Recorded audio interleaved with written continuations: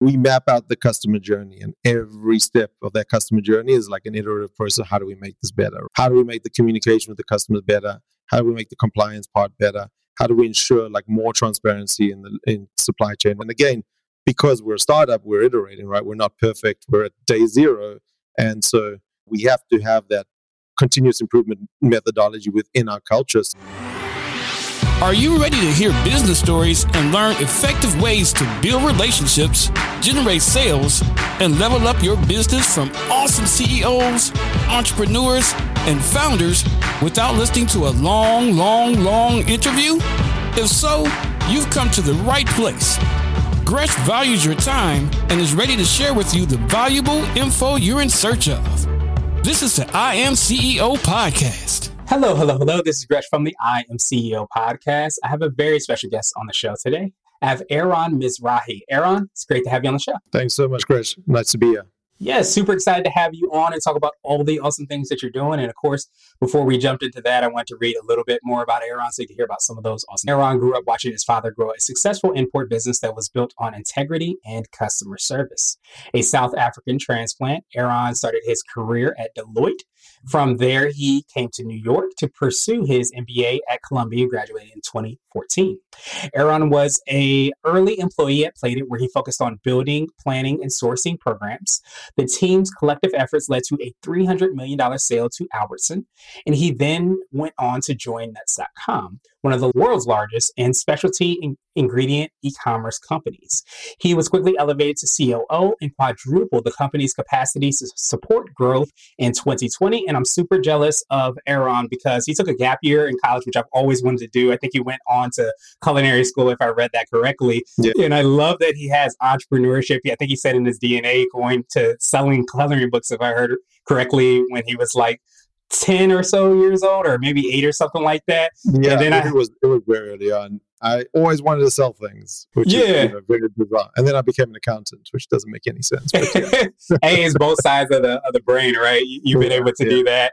And then one of his quotes that he lives by that I absolutely love is that you create your own luck. I think so many times we can point fingers and say, this didn't happen because of X, Y, and Z, or A, B, and C. But I love how that mentality just propels you into being able to take control of your destiny, so to speak. So Aaron, excited to have you on the show. Are you ready to speak to the IMCO community? Let's do it. Let's get it started then. So to kick everything off, I know I touched on it a little bit, but wanted to rewind that clock, hear a little bit more on how you got started, what I call your CEO story.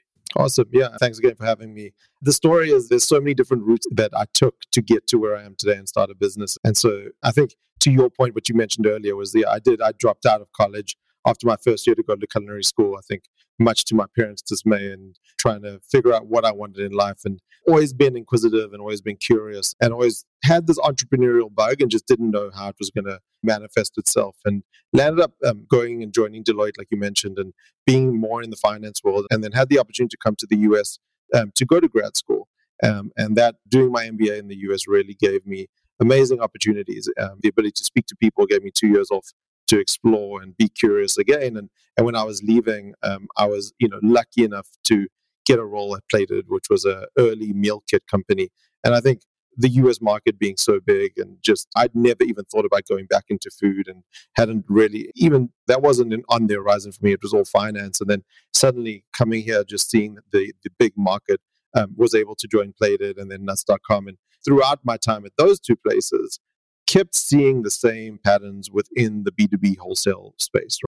Being a finance person, I always look for arbitrage, trying to find inefficient markets, trying to find places where one side has more information than the other. And I think B2B sourcing just kept coming up as that place where, as a buyer, you're usually buying so many different ingredients from so many different vendors.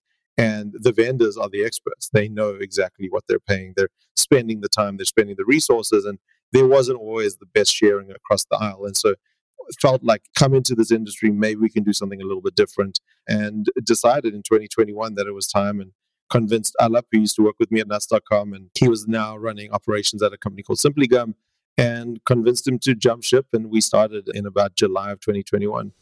Nice. I absolutely love hearing that journey. And I almost wonder, you talked about being able to see patterns. It wasn't like all the experience that you had. And of course, I think that accounting background as well, too. Did that help equip you to be able to see those patterns, but also probably see that opportunity that wasn't being fulfilled? Yeah, I think so. I think you make a great point, right? Everything happens for a reason. And definitely having good foundation played a big part in identifying the opportunity. But at the same time, having been at Deloitte, what I realized was that if I wasn't going to be in an industry, I wasn't going to see the opportunity. And I do think no matter what industry you're in, you can see the opportunity and you can see a business idea. Right? Whether I would have gone into food or gone into some other industry, I still think I would have come out with a business idea of some sort, right? Because everywhere there's inefficiencies, right? There's no efficient markets. And so I think making that change into industry and actually being the customer and being the user and seeing the tools that I was using, I think that was really the pivotal moment where I remember complaining to my dad when I started at Play-Doh, just being like frustrated. I need the idea. I need to figure out what I'm going to be doing. And he's like, just put your head down, just go, work as hard as you can, and one day it'll come. And I was like, nah, I don't believe you. And then eventually it did, and he was right. So, to your point, being a lot of founders want to find that idea that is outside of what they're used to doing on a daily basis. But there's just so much in front of you if you're able to be in industry for a while and gain that experience. You'll see that those opportunities come to light. Yeah, and that makes so much sense. And so I think exactly that point, right, where you're trying to look for things that are the end result of many, many iterations. And sometimes it's all about finding that little niche that you think you can do a little bit better and have conviction around. And again, the hardest thing is making the leap, right? Once you make that leap, then things start to happen. But that first initial leap is really, really the most challenging part of the process. Yeah, absolutely. So speaking of leaps, I wanted to hear a little bit more about what you leaped into. Could you take us a little bit more into your organization, what you're doing, how you're making that impact there? Yes, Ingredient Brothers is a really fun business, right? What we do is import raw ingredients, let's call it natural ingredients from all around the world. I think we currently import from about 12 different countries into the US, and we're mainly supplying big consumer brands or even startup CPG brands that are trying to do something in the natural food space. And so what we do is we offer a platform for the world's best manufacturers of those raw ingredients. We also handle all the compliance, logistics, the movement of that, and then trying to identify who the right manufacturing partner is for our customers. And so we do an end-to-end supply chain solution for natural ingredients. A lot of what we pride ourselves on is that we have a very global team. A lot of our team sits in Southeast Asia as well as South America, and we put a lot of emphasis on compliance. And what that's meant is that we had to invest in technology and building things ourselves. We're not a technology company, but we were almost forced to do that because we wanted something specific for our industry, for what we do. And the best way to do that was to build something ourselves. And so that's what we did. And all those little things, there isn't that, like I said, there isn't that one big thing that makes us different. But all those little things across the supply chain that we can just do a little bit better, those are the things that have led us to where we are today. And now we're 30 people. In 2 years, we're 30 people, and we're importing from 12 different countries and bringing in a significant amount of volume. Nice. I absolutely love that.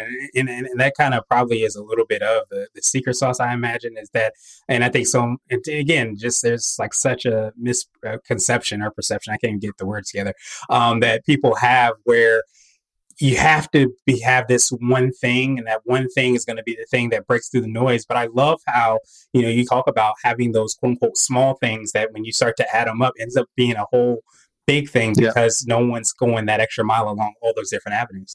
Correct. Like we map out the customer journey, and every step of that customer journey is like an iterative process. How do we make this better? How do we make the communication with the customers better? How do we make the compliance part better? How do we ensure like more transparency in supply chain? And again, because we're a startup, we're iterating, right? We're not perfect. We're at day zero. And so we have to have that continuous improvement methodology within our culture so that it isn't about this is what we're building. Yes, everyone knows that, but every day needs to be one step closer towards that, right? We're climbing a mountain, and you don't climb a mountain by jumping one step to the top, right? You do it one step at a time. And I think that's the mantra that we have. It's take that journey, and every day the person who's responsible for each part of that journey needs to do something to make that journey better and improve the product.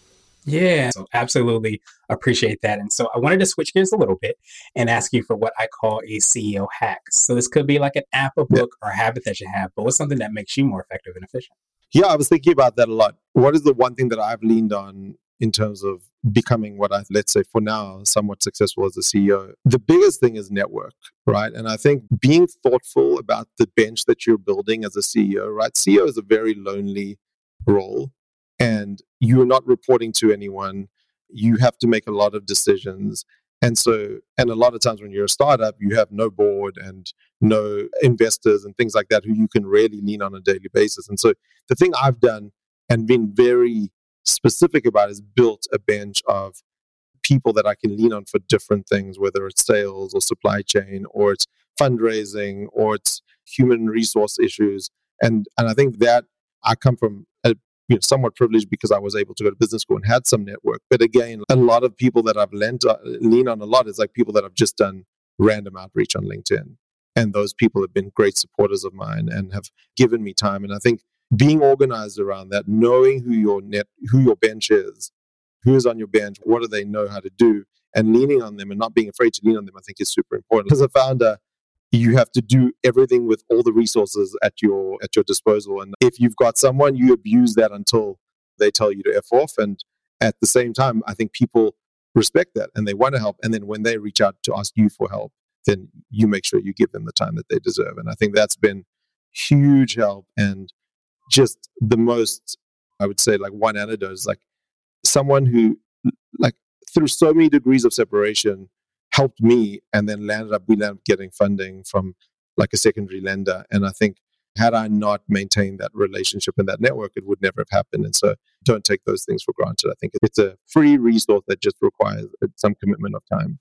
Yeah, absolutely. Yeah, that makes so much sense. And I don't know if that's part of the nugget that you would share, the thing that makes you more effective and efficient. But I think the true people that are really great at business are able to mitigate risk, and they're planning and they're preparing. They have a good team and all those things. Do you feel like that's part of the nugget you would share?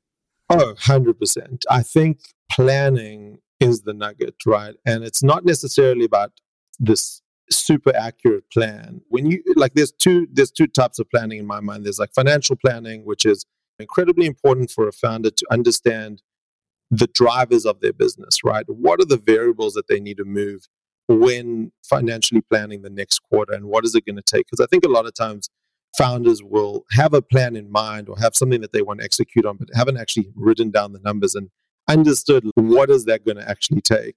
And then the second thing that has to happen in tandem with this is resource allocation. Because again, what I always find is that, this is definitely very true in the US more than anywhere, is that there's so much opportunity. It's incredible. And founders then tend to find themselves with more things that they could do to drive value within their company than they have resources for. And so you have two choices, right? You can either go after more than you can chew, and then you land up in a situation where hopefully you get lucky and one or two things pan out, or you can sit down and allocate resources against all these things and say, what would it actually take to do these things successfully, and allocate those resources correctly. And I think that's something we do extremely well in Ingredient Brothers, right? We stay extremely focused. And even though we're 30 people, and that's a lot of people for a 2-year-old business, everyone knows what they need to do, and we know what everyone's doing so that we don't allocate the wrong, too much work onto people, right? Where like 10 different strategic projects are suddenly lumped into 3 of the same people, and you land up effectively failing and then burning people out, which is not what you want, right? So I think that planning and that process and understanding the variables. Yeah, I appreciate you so much in sharing that. So I want to ask you now my absolute favorite question, which is the definition of what it means to be a CEO. And we're hoping to have different quote unquote CEOs on this show. So Aaron, what does being a CEO mean to you? Yeah, I think that's a very tough question, and it's a good question. I think honestly, the tactical answer that I'll give is being a CEO is being effective at allocating capital, right? And I know this sounds crazy, but in a world where we're all constrained by capital, whether it's you're bootstrapping it or you're fundraising, you need to invest that dollar and get more than a dollar out. And you need to also, relative to other investment ideas, be able to invest. And that is both has impact on the short term and long term, right? What long-term investments are you going to make? What is the payoff that you're thinking of? What are the short-term investments you're going to make? And that, again, like that investment is in people, in markets, in different strategies. And I think because I'm a finance person, I believe in compounding. Compounding is incredibly powerful, right? If you look at compounding, you model it out, you realize that if you're able to make a return and keep reinvesting at a good return, you've got an incredible business. And so I think about that as my responsibility, right? Being able to allocate capital and know when to shift capital allocation into different projects, given some other payoff that I'm seeing or inefficiency in the market. And then the other side is building a high-performing team, right? you got to be able to build a team that does not rely on you as a founder. And my team talks a lot about freeing your run, right? Because obviously we're small and I'm still involved in so many things, but we need to build a high-performing team, and you need to build a team that is aligned on in the vision. You have to keep repeating the vision, keep repeating the mission, keep repeating those financial goals, being super consistent, right? Super, super consistent. Like, people should be bored when you get up and say things, because it should be very clear what we're doing, why we're doing it, and where we're going. And so I think like that, those are the two things that I think of as like my primary responsibilities as a CEO and what it means to me. And the people stuff is the most fun and most rewarding, right? Being able to build a team, build people in their careers, give them professional development, see them fly. It's selfishly the best feeling in the world. And so I really love doing that every day.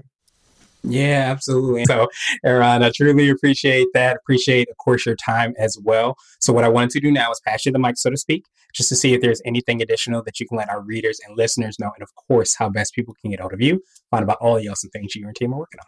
Awesome. Yeah, ingredientbrothers.com, or you can find us on LinkedIn. We're super active, so on Ingredient Brothers on LinkedIn. Awesome. And to make that even easier, we'll have the links and information in the show notes too, so that everybody can follow up with all the awesome things that you all are doing. But I truly appreciate all the awesome things you're doing, and I hope you have a phenomenal rest of the day. Thank you for listening to the I Am CEO podcast, powered by CB Nation and Blue 16 Media. Tune in next time and visit us at mceo.co. I Am CEO is not just a phrase, it's a community. Don't forget to schedule your complimentary digital marketing consultation at blue16media.com. This has been the I Am CEO podcast with Gresham Harkless Jr. Thank you for listening.